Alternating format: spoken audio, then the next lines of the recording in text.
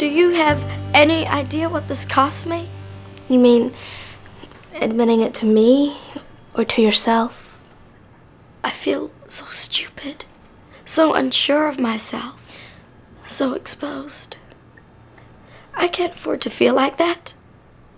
No, Ebony, that's not true. No one can afford to deny their feelings. Last night, when I was with him at the party, it was like I was a whole person again. And now? Last night brought back everything I ever felt for him a long time ago. You should follow your heart, not deny it.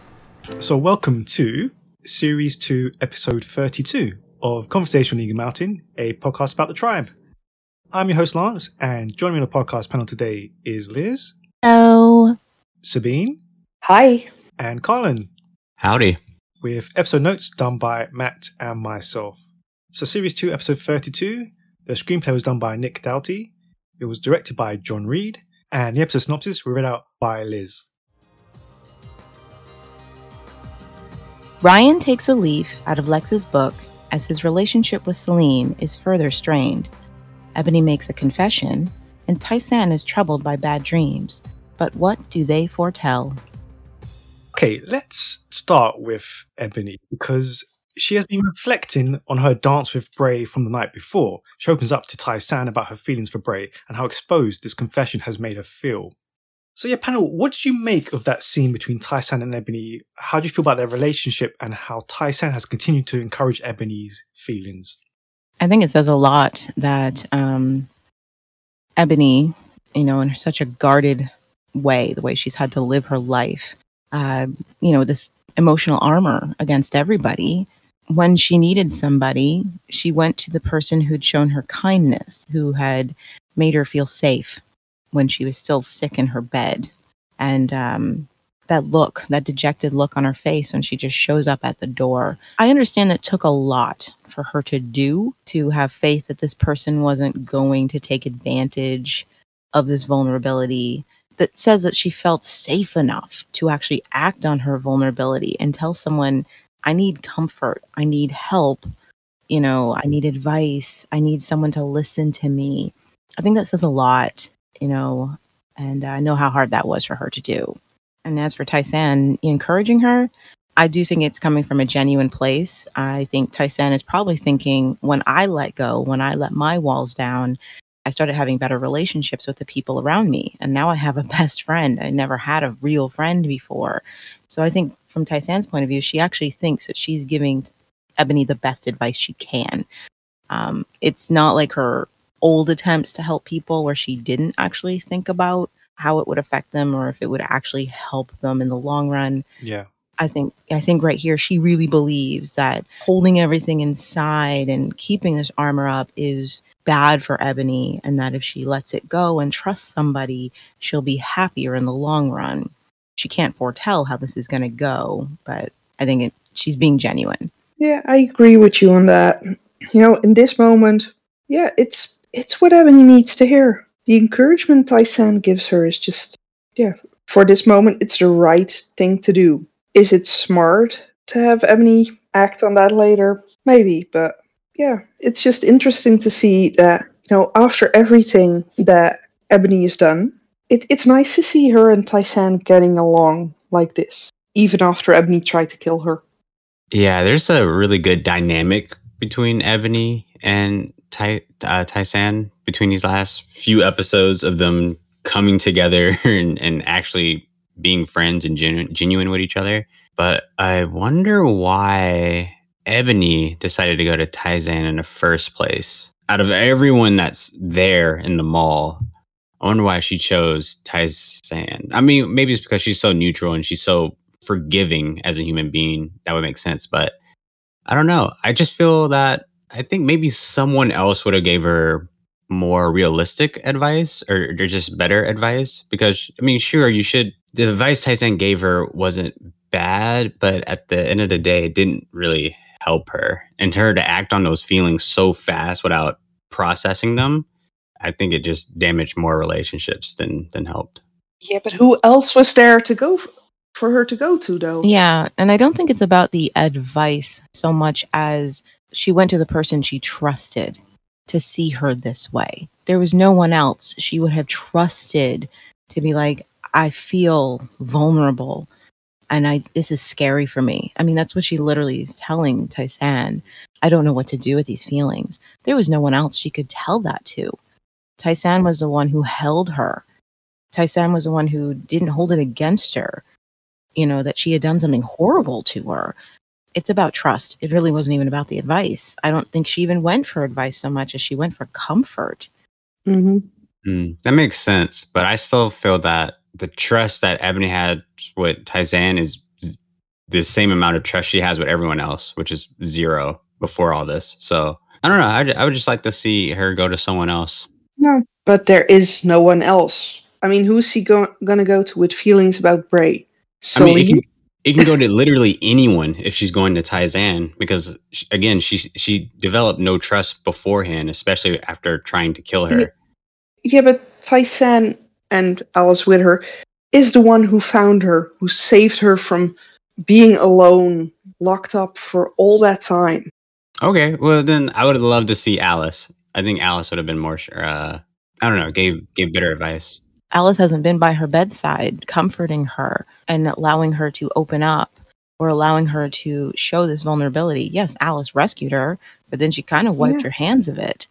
It's been Tai-San who's been in the room constantly checking on her. Do you need this? And never once has Tai-San done anything to make Ebony regret being caught unguarded. Mm-hmm. Yeah. It's about the trust. Tai-San gave her an avenue to feel like she could be weak with someone. Mm-hmm. And that's why she goes to Tai-San's door. I feel weak. I feel vulnerable because of these emotions that I have been stuffed down since the virus. And that says a lot. She hasn't felt these feelings for Bray since before the virus. And this is the first time for her, it feels, that they've come out and they've taken over and she doesn't know what to do with them. She is not going to go to anybody else. And if Tai-San hadn't been the way she was, I don't think Ebony would have gone to anyone. Mm-hmm. So you think if Patsy was there instead at her bedside besides Tai-San, she would have? No. Oh, no, it's possible. Why not?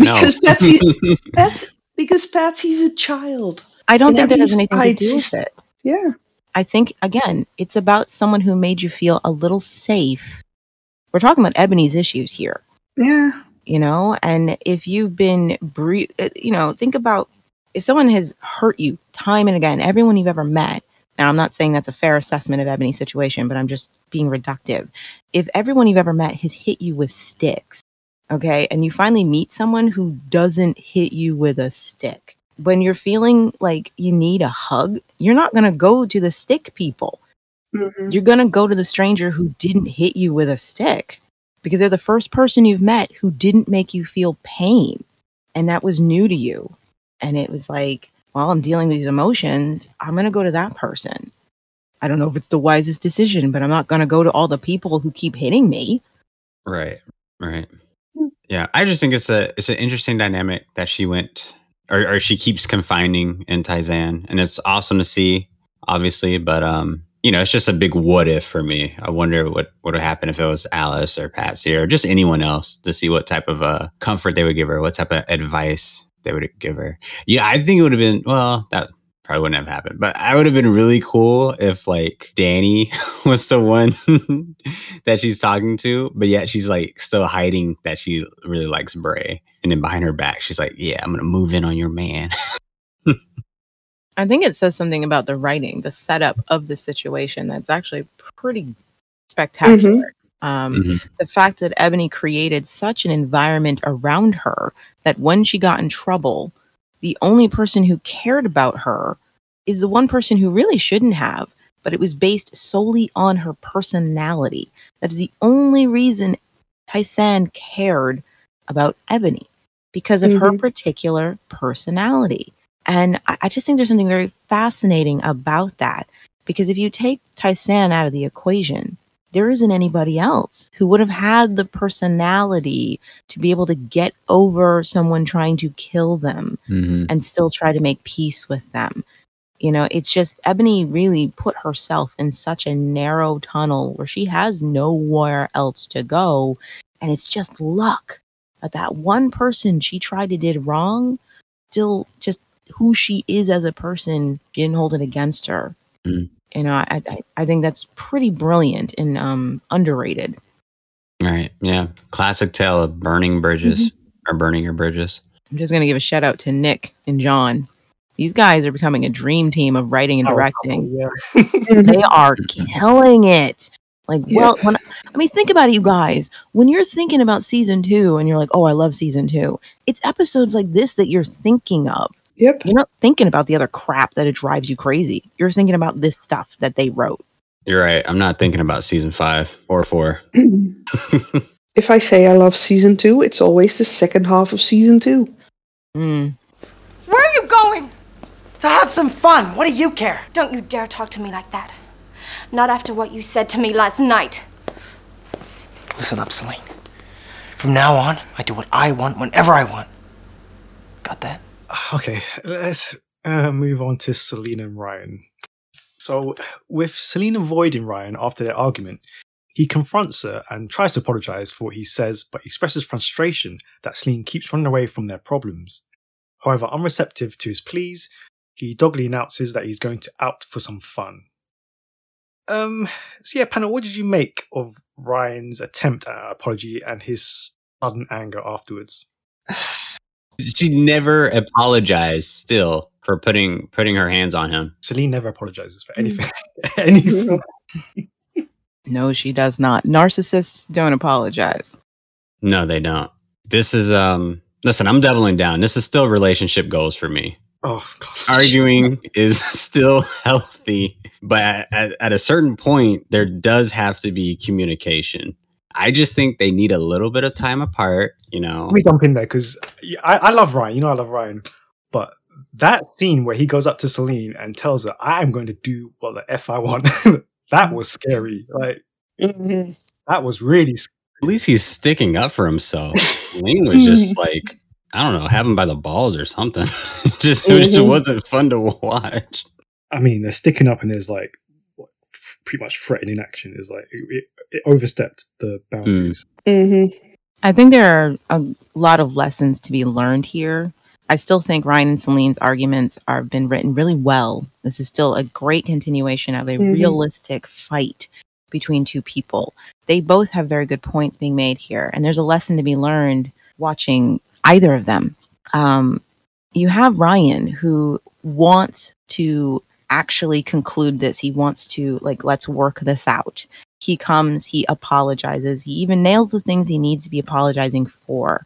I shouldn't have forced a baby on you, and I shouldn't have brought up Bray and all that. I'm sorry. I'm sorry. I believe his apology is sincere. Probably not worded the best, but I think he means it. He is sorry that he's caused this conflict, and that's how you have to go about it. You have to talk about it with your partner, and he admits his fault in the fight. Though I will admit with Lance that anger at the end, when he's threatening Celine, tells me he's harboring a lot more. You know what I mean? He's just burying his own personal resentments down for the sake of, well, as Carlin has pointed out, his peace of mind. That can be very dangerous because that says he's not actually forgiving Celine for the things she's doing. It's just becoming a tumor in his stomach, and that can be dangerous. But something Ryan or anyone who needs to learn this, when you are at fault with your partner in a fight, you can't expect everything to go back to normal just because you've apologized. It's good that you've apologized. It's good that you've taken ownership of what you did wrong, but you can't expect the other party to suddenly just be fine after that. Sometimes people just need to be angry. They need time to cool down. A boiling pot of water doesn't become instantly cold because you turn the burner off. It needs time. He wants instant gratification because he apologized. And it's like sometimes you just need to give your partner time to steam and let them be mad. It's okay for them to be upset, especially if you did something wrong. Now on Celine's side, okay. Celine, Ryan says this later, and he's absolutely right. Celine doesn't know what she wants. She doesn't even know what she wants from Ryan to make this right. When you're mad at your partner because they did something wrong, you have to honestly think, what is it they can do to make this right? Do I want an apology? Do I want them to grovel? Do I want them to do a grand gesture? Like, what is it going to take for you to forgive them? You have to know that. You have to understand what it is you're expecting from them, because Ryan apologizes. He acknowledges what he did wrong. That's not good enough. Okay, so what can he do, Celine? You don't give him an avenue to fix this. You basically just told him his only avenue for fixing it isn't good enough. Now, if she'd said, I'm still upset. I need some time. I just need some time. I need time to cool down, Ryan. You hurt me. You hurt me when you said those things and when you tried to force a child on me. I just need a little time to cool down. That would at least give Ryan something to work with. Like, oh, okay. She just needs time. I should just leave her alone, you know? But she gives him nothing. And you have to think about that. If you cut off your partner's attempts to make peace, then what else are they supposed to do? And that's why Ryan reacts with anger. Like, it's never good enough. I apologize. I'm willing to take all the blame in this, and it's still not good enough. What do you want from me? And you'll notice after this stupid, annoying, she's like, it's not good enough. You have no right. You know, I'm whatever. He says, fine. And he leaves the room. And she's like, where are you going? Celine, you either want to resolve this fight or you don't. Okay? Like, if you want to resolve it, it means you have to accept that apology and talk it over with them. You can't get mad when that person says, okay, fine. You don't want to resolve this? I'm leaving. You know what I mean? You got to know what it is you want from this person, because making invisible goalposts for them to try and shoot the ball through isn't fair. I agree. I'm happy he's going to relieve his stress with Lex. It's been a long time coming. It always goes back to the fact that no fight with Ryan and Celine ever gets resolved until Celine is ready for it to. That's not a good sign. Yeah. Again, I do feel like they're just together just because they're together. They've, been around each other for so long throughout the year. And so again, they don't love each other. I don't think that's fair to say, especially given their Ryan ages. does. I think they do love each other, the best of their ability. But how many of us can say we loved someone to the best of our ability when we were 15 or 16 years old? Yeah. It didn't make our feelings any less genuine, but we were young and immature, you know? Yeah. Yeah. I don't believe Celine loves Ryan. Oh. Yeah. I believe he loves her. Yeah, I believe he does love her, but I don't think her feelings for him are, they're not. Ryan's in love with protecting somebody and having someone think of him as security. Yeah, and Celine is in love with the idea that someone wants her, and that someone that she's not alone, that she's not going to end up alone. She wants that security. She needs to leave Ryan and just get a dog. Yeah, but that's dangerous. Someone might poison it. Like who? Stop. My God, Sabine. Oh my gosh. I think Celine, I do believe that Celine and Ryan love each other to the best of their ability. Even Celine, the narcissist, is loving him to the best of her ability right now. But I think you guys are right. Her love is clouded by the confusion of love versus just feeling safe with someone who's meeting her needs. I think there's plenty of arguments that this isn't love, this isn't how you, but I think Celine does enough, at least in my opinion, to show that what she's feeling for Ryan is sincere. And then of course you have Ryan, who's doing the same thing. At the end of the day though, I think Celine and Ryan's biggest problem is, how can you love someone else when you don't even love yourself? Yeah, that's what I was going to say. Celine's problem is just her insecurities. So are his. Ryan doesn't love Ryan. He doesn't know how. He's just so happy that someone liked him and thought he was good enough. And it still wrestles with that insecurity that maybe I'm not good enough. Maybe she wants someone else, and hasn't found love for Ryan yet. And Celine also has no love for Celine. Nope. And it's a tragedy, y'all. But a well-written one.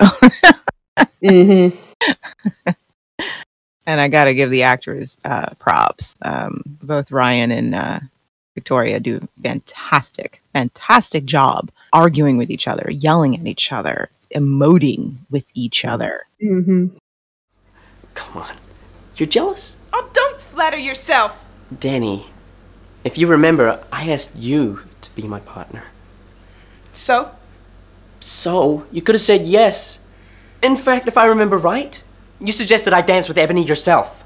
Oh, yeah, and it sure looked like you hated every minute of it. Ebony's a great dancer. We had fun. Danny, it's not Ebony I want. It's you. So, Bray, he finally corners Danny after she's been avoiding him ever since the dance party. And this leads to Bray confessing to her that he wants her, not Ebony. And it leads to their first kiss. So, thoughts, panel? All I keep thinking is this comment I read where someone was quoting this. It's not Ebony I want, Danny. It's Amber.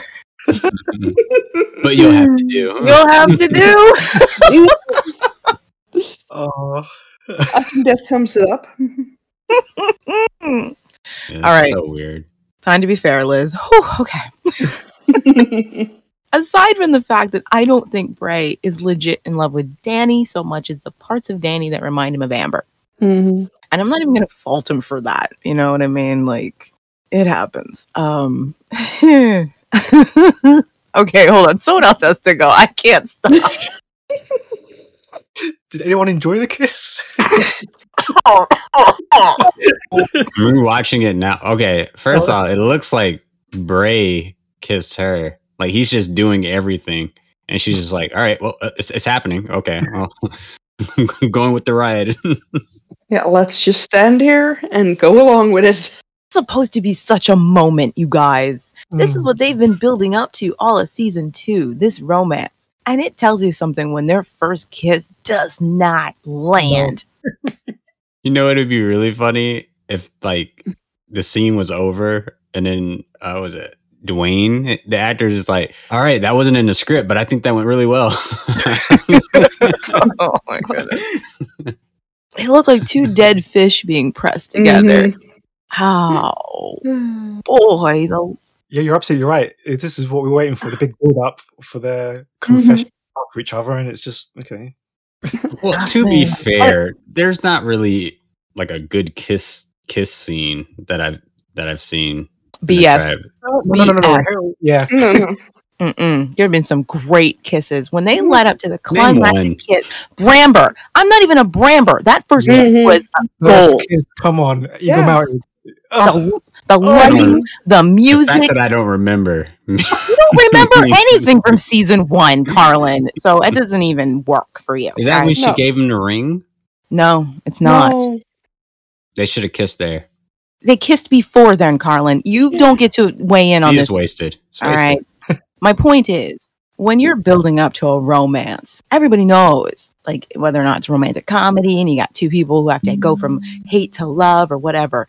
This moment, this is what you've been building up to. You're supposed to feel something. You're supposed to feel a sense of relief. Oh my gosh, we finally got here. You know, this is amazing. And again, I'm not a Bramber, but Amber and Bray's first kiss, brilliantly done. They earned it. It was like, wow, we are finally there. That moment was golden, to her getting the eyelash off his face, talking about making wishes, the looks, the camera zooming in on their faces, the way they were gazing at each other. Oh my gosh. And then those lips met and it was like, yeah, okay, you guys earned this. Yeah. This doesn't work. I feel nothing but awkwardness for the both of them. Yeah, it needs fireworks. And it doesn't have any. Yeah. The soundtrack doesn't even support what they're doing. No. True. It's nothing. It's just Yeah, that's the soundtrack that's used when something sad is happening, which I guess fits pretty well. But I mean, even later on, even Trudy and Jay have more chemistry than this. Yeah. By the way, best romantic date ever. A vegetarian fixing somebody pizza. Okay, we'll take another Bramber moment. Think about the kiss on Eagle Mountain. when they've been fighting and he's about to leave and she's like, "Where are you going?" And then Lex has to step in. And I rather think of the Bray and Amber moment in season 3. Scene. Come on, that Colin, was a good scene. The way he just drops his bags, she jumps into his arms. That was a beautiful kiss. Hell, even in season 3, even though I hate everything about the Amber resurrection story, that moment when she comes to him on a stormy night. Yeah, oh my God. I thought that was the best one. And sees her. That was beautiful. No words spoken. These two people just staring intensely at each other. And again, I'm not a Bramber fan. You can make these kisses work. Yeah. Bray and Danny, they didn't earn it. It doesn't work. Characters don't have any chemistry. Okay, well then those are the only kisses then. No. There's still others. Ebony and oh, don't. Even Ebony and Jay had a more climactic kiss than this. No. You know, he's all wounded and, you know, he's come to her room and she's patching him up and there's been all this sexual tension between them. And then they just lean in and kiss. I'm like, go Ebony, get some, girl. Yeah, I don't know what's worse. This kiss with Danny or Ebony's kiss with Ram. It's all really bad. But come on, even Ned showed more emotion when kissing Alice than these two for each other. Those were good kisses. I agree. This one just didn't work. It does not work. And you have to ask yourself why. Like, it wasn't staged any particular great way. It was just left flat. And the camera work isn't very creative. It's not very inspired. You know what I mean? Also, the conflict between Bray and Danny isn't really working. Because again, Danny's mad because she's set Bray up on a test, I guess. Hey, why don't you go dance with that girl I'm really insecure about? And then he does. And she's like, oh my God, she doesn't really like me. Meh. Whatever. You know, it's like, don't do that. Don't help out your partner get another partner. That's on you, fool. But whatever.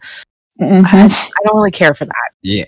Don't test your partner that way. That's stupid. Don't do it. You know what I mean? And that's what she's mad about. And then I never bought Bray's overwrought emotion for Danny. I just never.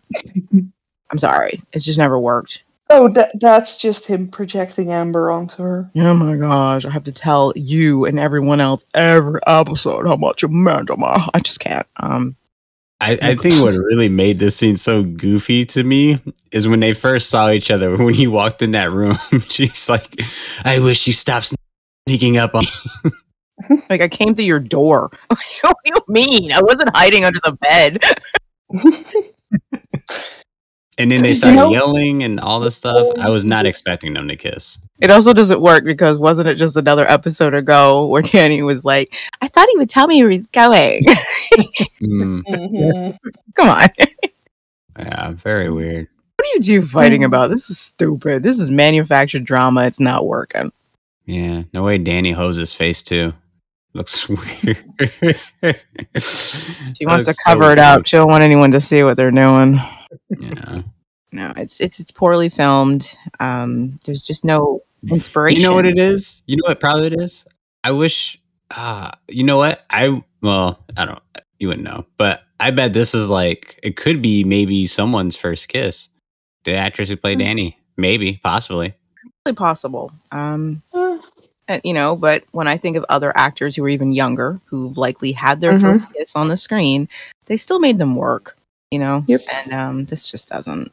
Maybe that's why Bray, they spend so much time with Bray saying what Danny means to him because they've never been able to convey it.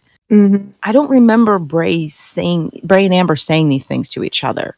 Yeah, having to constantly just having to say how much the other means to them. It just came across. Yeah, because you could see it. You could see it. And I think Bray and Danny, I think maybe subconsciously even the writers could tell. It's not coming across. We have to have them constantly saying it, you know, and it's just, even the 9-year-olds weren't buying it. The writers were trying to convince themselves. I'll tell you what happened. The writers were trying to convince themselves, and in the moment they filmed it and they saw it and they yelled cut, they looked at each other and they're like, we're going to have to hire that actress back because this ain't working. Carlin, you might have a point. Not about the first kiss, but just what was going on behind the scenes and the actors, their natural chemistry with each other. Because it's like, when I hate to bring up Harry Potter again, sorry guys, but Bring it up. you'll notice the actress who played Ginny and the actor who played Harry. Ugh. I love those movies. I love those books, but I'm not going to deny that it never worked on screen between Harry and Ginny. Nor in the books. It worked. I think it worked in the books. I'm not going to get into that, but you could tell how uncomfortable the young actors were to suddenly be having a love affair with someone they've known since they were 9. You know what I mean? Yeah. And it was just not something they could kind of get around. It was awkward. Every time poor Daniel Radcliffe had to kiss anybody, it was awkward, you know? And so, I mean, it is possible that Dwayne and Ella just didn't have that kind of chemistry, and it just came across every time on screen. Because, it just... Yeah. They're trying, but Dwayne just comes across as a creeper. Mm-hmm. And Ella looks enthusiastic, but she looks like someone needs to just take you home. You don't belong here. She's like, oh, my first kiss. I mean, it's just a shame because it does feel like they've kind of given up on Danny and Ella, like quite a few episodes back. Anyway, like they've just given up on her and developing her. I'm sure a lot of things are going on behind the scenes at this point. Because at this point, her personality is basically insecure about Bray. That's all she is now. And that's all she'll be until the day she leaves. Insecure about Bray, but every now and then she does something important. You know, I have to take care of something with the tribe, but that's it. That's who she is now. And it was like, what was the point of building up this character so much? She's just going to be relegated to a insecure shrew in Bray's life. Like, she deserved better than that. Come on. It does make you a little bit angry because, like, how come did they really not have an after story for when her whole virus story was finished? Or were they just thinking, okay, no, she can't pull it off, whatever idea they had next? It's just so strange.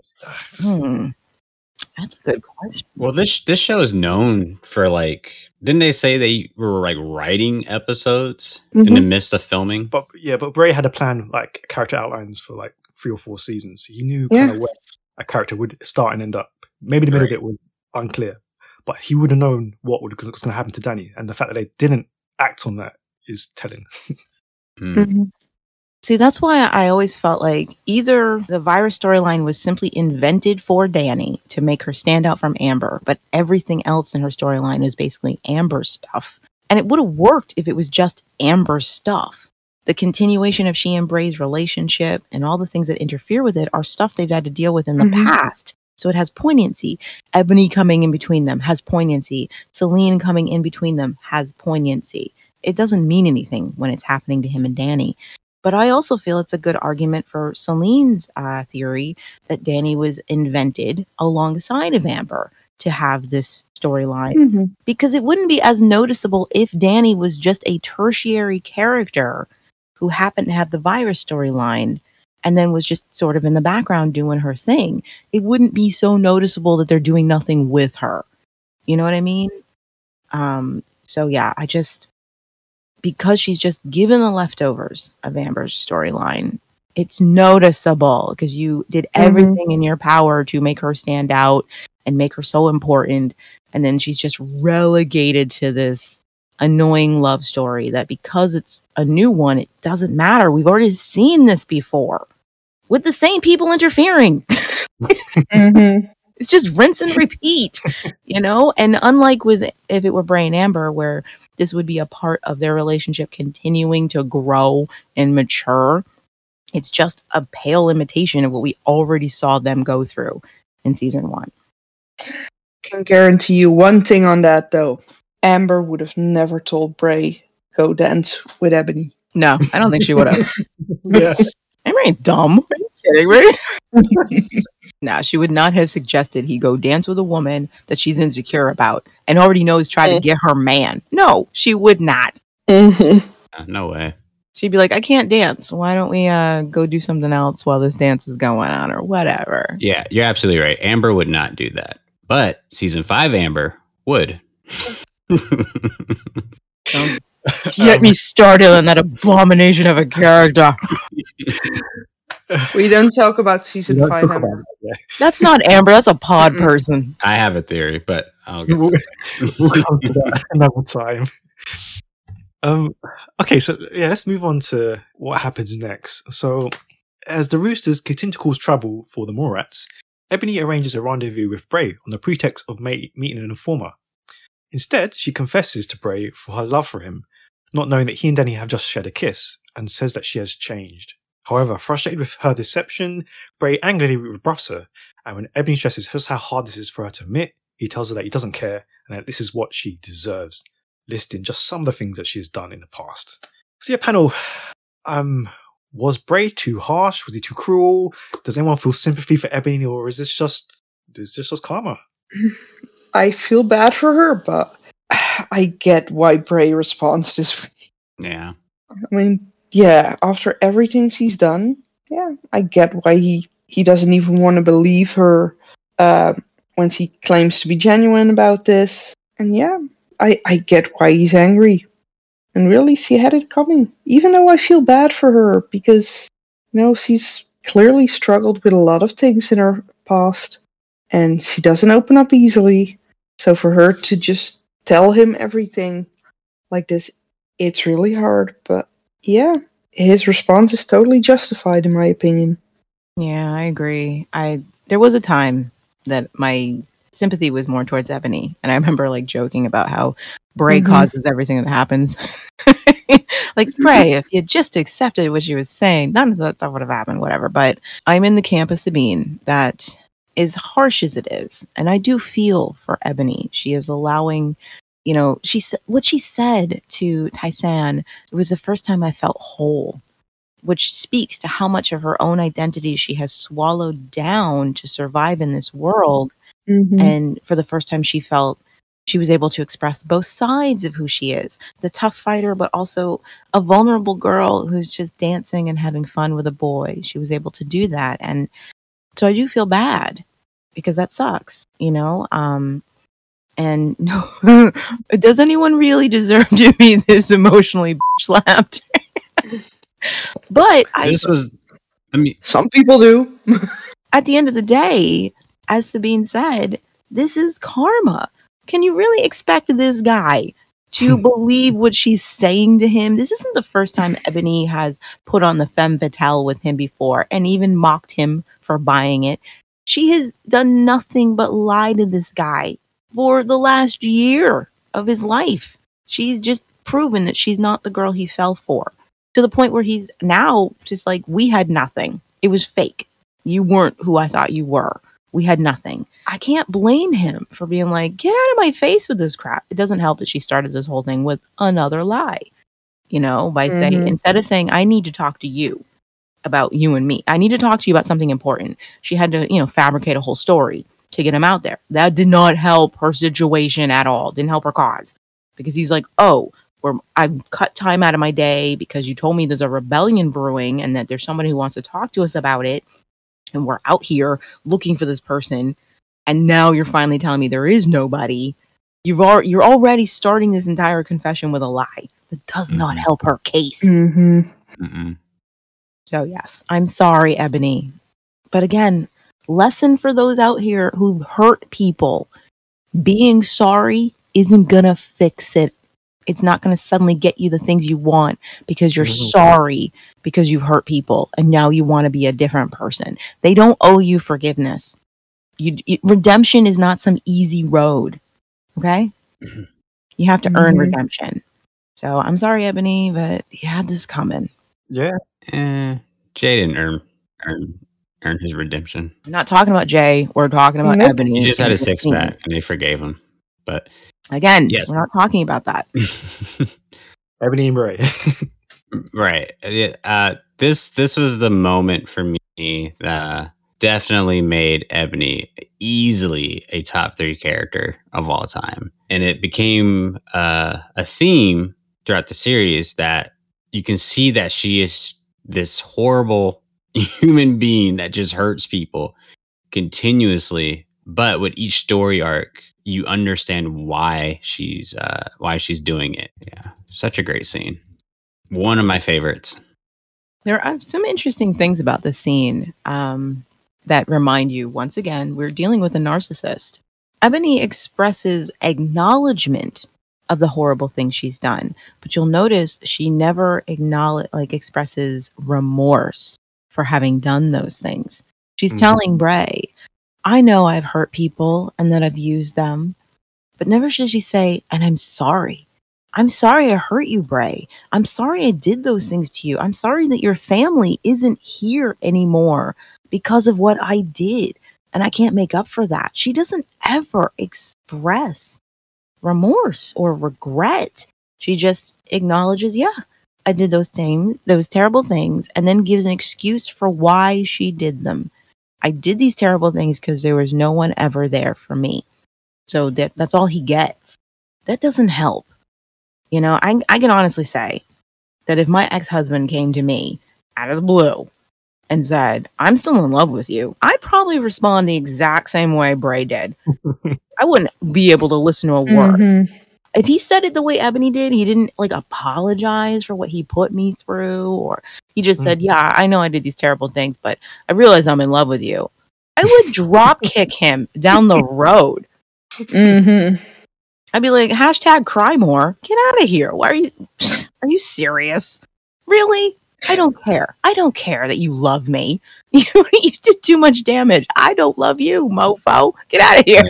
Yeah, I would have never, I wouldn't have believed her. How can you? How can you? Yeah. I would have thought about it, though. Would have thought about it. I think you see that. Bray actually is listening to her. Yeah, you see it. And then he starts bringing up all the reasons like, no, I can't trust you. Even if I want to, at my heart of hearts, I wish you were the girl that I fell for. I can't trust you. I do think part of the fact that he's listing all those reasons is to hear himself say it, why it's a bad idea to listen to Ebony. Yeah.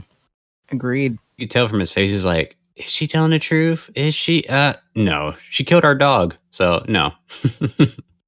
Absolutely not. And then he says what makes sense. What are you actually hiding? Who's coming after us? What are you trying to distract me from? Who are you going to betray me to? And he's not wrong. Ebony, you can't be a better person for a day and expect results. It's not how this works, sweetheart. I'm sorry you went through what you went through. It wasn't right. You deserved love. You deserved validation. You never should have been raised like a puppy in a fighting pit with your sisters. It was wrong what happened to you, honey. But you can't do this much damage and expect people to just forgive and move on. Like you didn't do that stuff to them. I'm sorry. That's not how redemption works. I mean, and yeah, how following on from this, how do you feel about like the fact that Ebony's going to use this as a fact as why she will never open up and show her emotions to anyone? It's just proof that once again, this person was never sorry for the things they did. They just wanted something. And now they're going to act like, oh, I didn't get it. I didn't get what I wanted. Therefore, being a decent person isn't worth it to me. And that's the heart of the problem.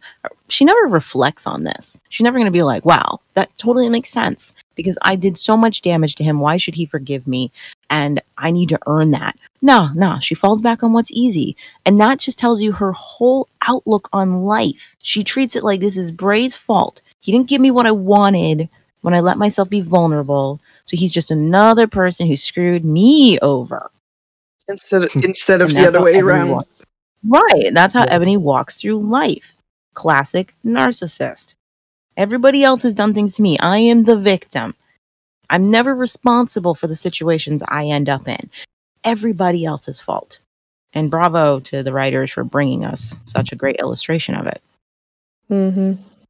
I did laugh at her dramatic fall on the floor. Okay. Oh my goodness. Woo! Collapse to the ground. Okay, Scarlett. Jeez. Yeah, Meryl, she came in today. She was like, go hard or go home. We don't have Trudy here. Someone's gonna make up for it. Listen, I would have collapsed too after hearing Ebony say all of that and then knowing that he's gonna go back to Danny. I actually mind Ebony being pissed that like Danny's the reason. I would be too. I'd be like, her, the girl with no personality. That's who you picked over me. She won't be here next season. I could at least respect Amber. Who is this? One of my friends, since he's here. No. I told you, Ryan. Why don't you come back with me now? Celine's really worried about you. Come on, Ryan. Let's go home. Just one. Have one drink with me, then we'll go. Come on, Lex. One. Won't do any harm. And I promise, we'll go. Okay. Just the one. And not a word to the others, especially not Alice. Not a word. Scouts on her. Meanwhile, Alice asks for Lex's help in finding Ryan for Celine. And after tracking him down to a bar, Ryan convinces Lex to have a drink, and the pair end up getting quite drunk and discussing women. But we also see Ryan almost tear up as he confesses just how badly he wanted a baby. So Panna, what did you make of the scenes between Ryan, and how do you feel about him pulling Lex back into his old ways? I thought this was about to turn into one of those weird fan fictions.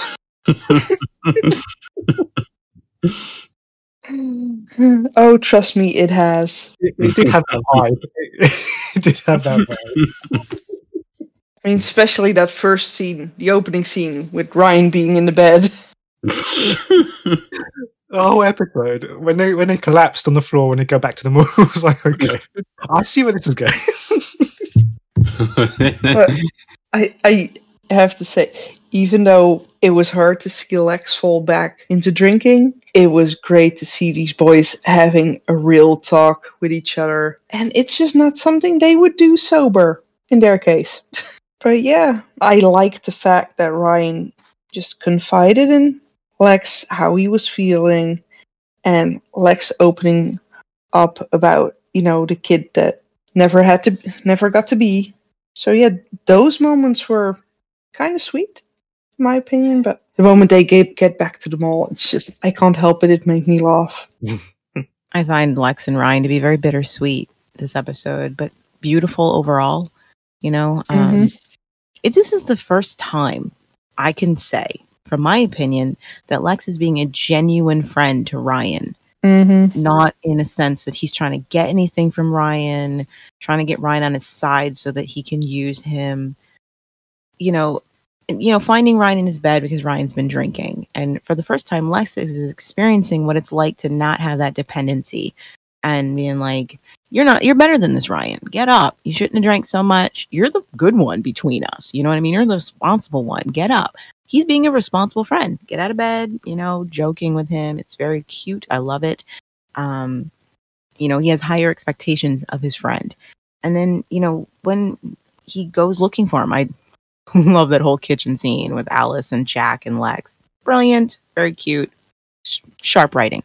And he goes looking for his friend, and he finds him. And even before he starts drinking, he's listening to Ryan, listening to what Ryan has to say, and, commiserating with him. And in the past, when Lex would give Ryan advice, it was always just so alpha male BS. And for the first time, he's admitting, I'm with you. I don't know what they want from us either. I don't know what I'm doing. I'm just like you. I'm struggling. I'm trying to figure it out. I feel your pain. I feel like he's actually trying to be a friend to Ryan for the first time. I've never seen him be this genuine with Ryan. Mm-hmm. Care what Ryan is feeling. He has nothing to gain from this, remember. He's not trying to get anything from Ryan. He's just trying to bring his friend home and listen to him. And it's very heartbreaking, these two boys talking about their losses and just trying to figure out their way in this world. And I can't really blame Ryan for not realizing that inviting Lex to have one drink, that you can't do that with someone who's an alcoholic. Mm-hmm. Just because they stop drinking. They'll always be an alcoholic, even when they're not drinking. So I'm not thinking that Ryan's being selfish and not recognizing that, and not realizing that his friend won't have that kind of control. He'll never be able to have one drink, and so I can't really blame Ryan for that. There's a lot of people who don't realize that. And like if Lex had said, no, I'm not drinking, I don't really adamant about that. I don't think Ryan would have forced him, and even though, yes, it brings Lex down, off the wagon, which happens, I don't feel like it was a deliberate act from someone who didn't care. Yeah. It was two boys just commiserating about trying to figure it all out. And so that's why it's bittersweet, you know what I mean? Because it's very lovely seeing the boys bond this way. no, it's not great that Lex has fallen off the wagon. But I'm in Lance's camp. I thought they looked so cute, like a pile of puppies, and I don't think I could have been mad at them. I'm sorry. You did what you wanted, Alice. You know. Why are you scolding them? They can't understand what you're scolding them about. Just put them to bed and make sure they don't choke on their own vomit. Deal with them in the morning. He did what you said. He brought his friend home. They're laughing. They're bonding. Deal with it tomorrow. I couldn't be mad at him. But then again, I have a son the same age, so I can't. They're just children in my eyes. So the mom in me is like, all right, don't worry. I'll take care of you in the morning. I'm just glad you're home. Get bed. Yeah. What a classic episode. So many quotes from this episode that keep sticking in my mind, like from the Lex and Ryan scene. You're in my Take bed. Uninvited. Yeah. Take Alice, for instance. I wish someone would take Alice. Yeah, the acting is superb. Yeah. Ray Ryan says that. Now, you guys know I don't like the fact that Ryan pressured a baby onto Selene. Yeah. And even now doesn't seem to respect the very valid reason she didn't want to have one. I still feel for him when he says, I just wanted a baby. I wanted a baby so bad, you know, and he's allowed to feel hurt about that. He's allowed to have wanted something very badly and he can't have it, you know. I don't think his reasons for wanting a baby were healthy or even right, but I can still feel for him. I wanted this thing. She won't have one with me, you know, and Ryan does a really great job portraying that pain. Yeah. And even Lex, I wanted mine too. I really wanted mine too. Like, oh, you poor babies. Oh yeah, did anyone notice the couple behind Ryan in the bar scene? No. There's a lot of chemistry. more than Danny and Bray. Go watch it and you'll see the two. They've got a lot of chemistry. I see them now. I never noticed that. Come on, Jack and Dal have more chemistry than Bray and Danny. Everybody has more chemistry than them. That's true. I was just watching the episode and it kept drawing my eyes. I was like, oh, them two are getting along quite well. I was like, just, a lot of great acting in this episode. I love how focused this episode is. We don't spend a lot of time on any tertiary storylines. Yeah. You know what I mean? Like, we stay in the pocket this episode. And I'm like, this is so so streamlined. Just hitting the important points that we need to know and moving on. And giving the actors a chance to, you know, chew the scenery and do their scenes. And it's just really, really nice. I argue that the best acting is in season 2. Have the best character development, I think. Oh, hands down. Most thought out character development. Most, you know, they knew where they were going from point A to point B. I'm giving them that. No, I don't feel like any of the other seasons touch that sense of telling a story from beginning to end. Season 2 is the only one that knew exactly where it wanted to go. Do they have trouble on some of the cul-de-sacs along the way? Sure. You know, they take wrong turns, they have to turn around, but they knew where they were going. You don't have to like where they were going. You don't have to like the road trip to get there. But it's the only season that knew what it was doing from point A to point B. There's very little fluff, very little needless crap floating around in season 2. They're telling a story. I got to give it credit for that. It's one of the reasons I think it's one of the best written seasons. Hands down. I agree. You just don't understand, Jack. What's with you, Tyson? You've been off all day. Is this about that dream you had, Tyson? Well? Well, I didn't want to say anything, but I see now I have to. We have to face this great test. All of us. And it may be our greatest yet. So that leads us to our final thoughts of the episode. So throughout the episode, Tai-San has been laying down hints about her dreams, and she explains to Tribe that she's been having bad dreams relating to a great threat to the Morats, over which we see shots of the Chosen from earlier on in the series. And later, a crying Ebony, who has just seen Bray and Danny together, is in the sewers, and she witnesses the entrance of a hooded figure, who turns out to be Trudy with Brady. So yeah, panel, how did you react to Trudy's return, especially in relation to Tai-San's dire warnings? Utter joy. I think that's the best way to describe it. What a Yeah. way to end an episode! Mm-hmm. Yeah, this is the greatest ending Yeah. out of any episode in the entire series. It's my absolute favorite. I have it on my Mhm. phone. I watch it all the time. I listen to the epic music while Trudy's pulling down her hood. She's like, I'm back. Mm-hmm. Oh, and the look on her face combined with that makeup, it's just perfect. And then for her to come down there, pull that hood from her head, to have Ebony sitting there as vulnerable as he can be. Oh, Oh, that look was amazing. yeah. I've missed Oh. it. I love everything about this. I love Mhm. Taisan's foreshadowing, the way she's making it clear to us, the audience, a storm is coming. We won't weather it.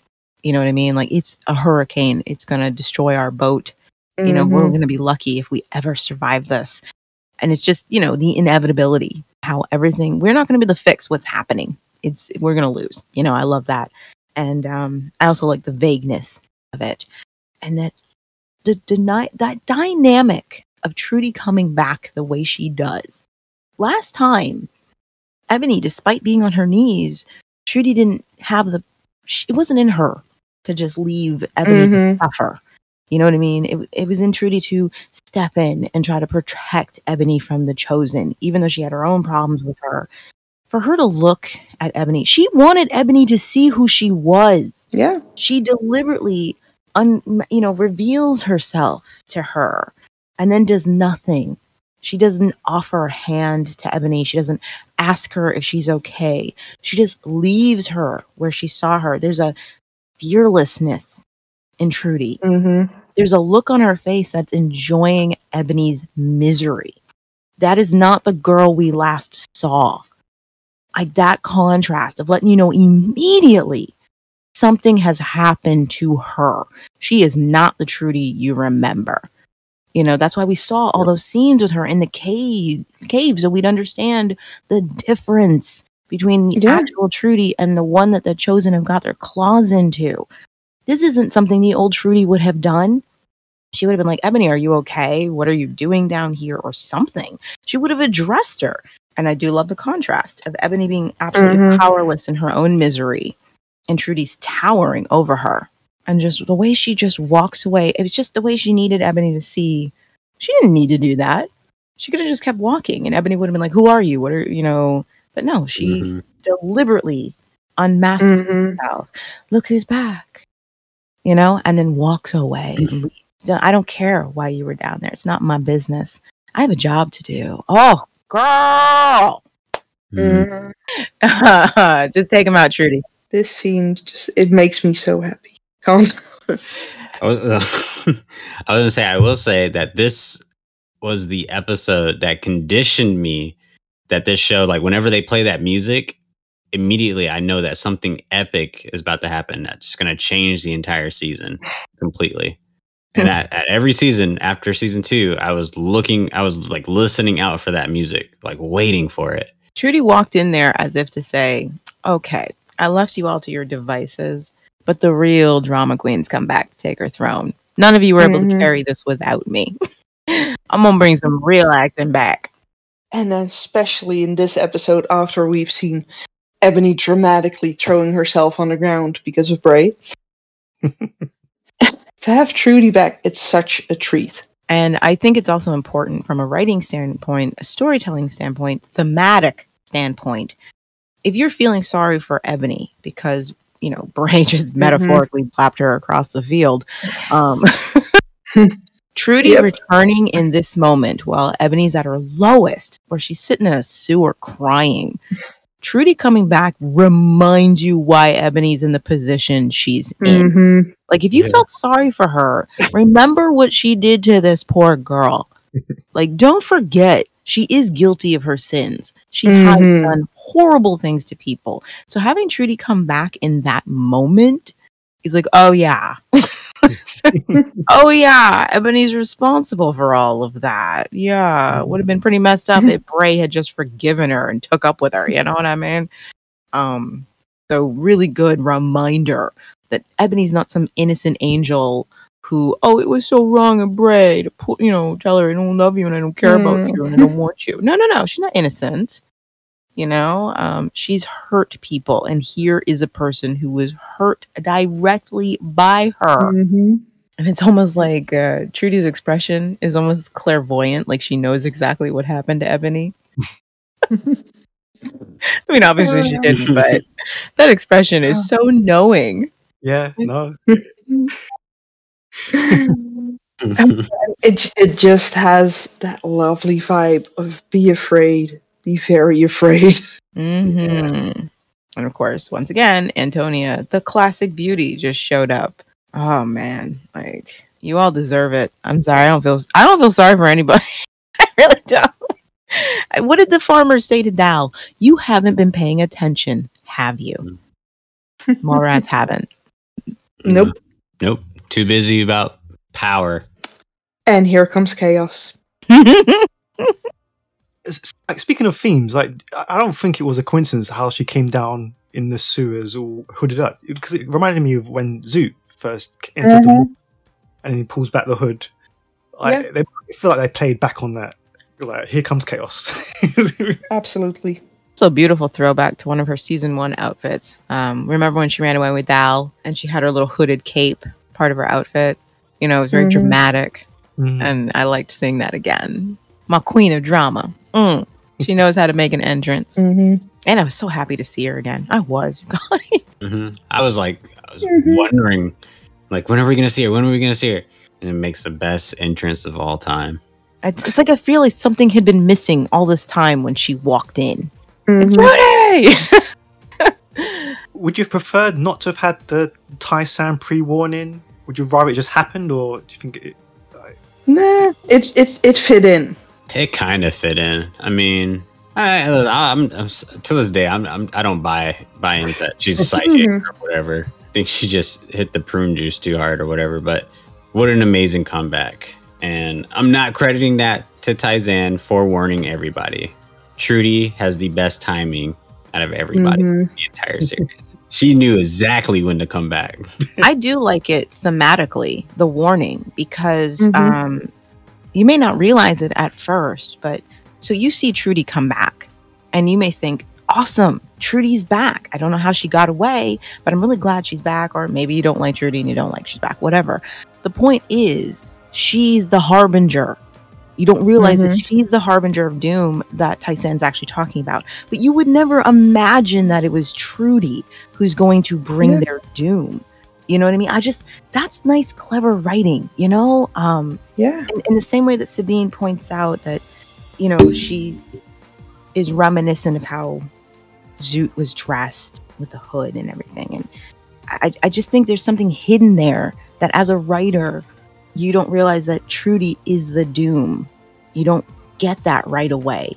You see her, she's back, but how many people realized, how long were they able to hide the secret of what Trudy was actually doing? And for Tai-San to be letting us know it's coming, something we can't stop. And that's when Trudy arrives. I just think that was really good. Really well done. Yeah. She's finally home. She's going to start that storm, and it's just really good writing. I loved it. Fantastic. A+ episode. Cool. So that brings Series 2, Episode 32 to a close. Thank you very much to the panel. And if you'd like to take part in a future episode of the podcast, send us a message over on our Facebook page or on our website, thetribe.co.uk. So we'll see you next time for Episode 33. Until then, bye. Bye. Later. Bye.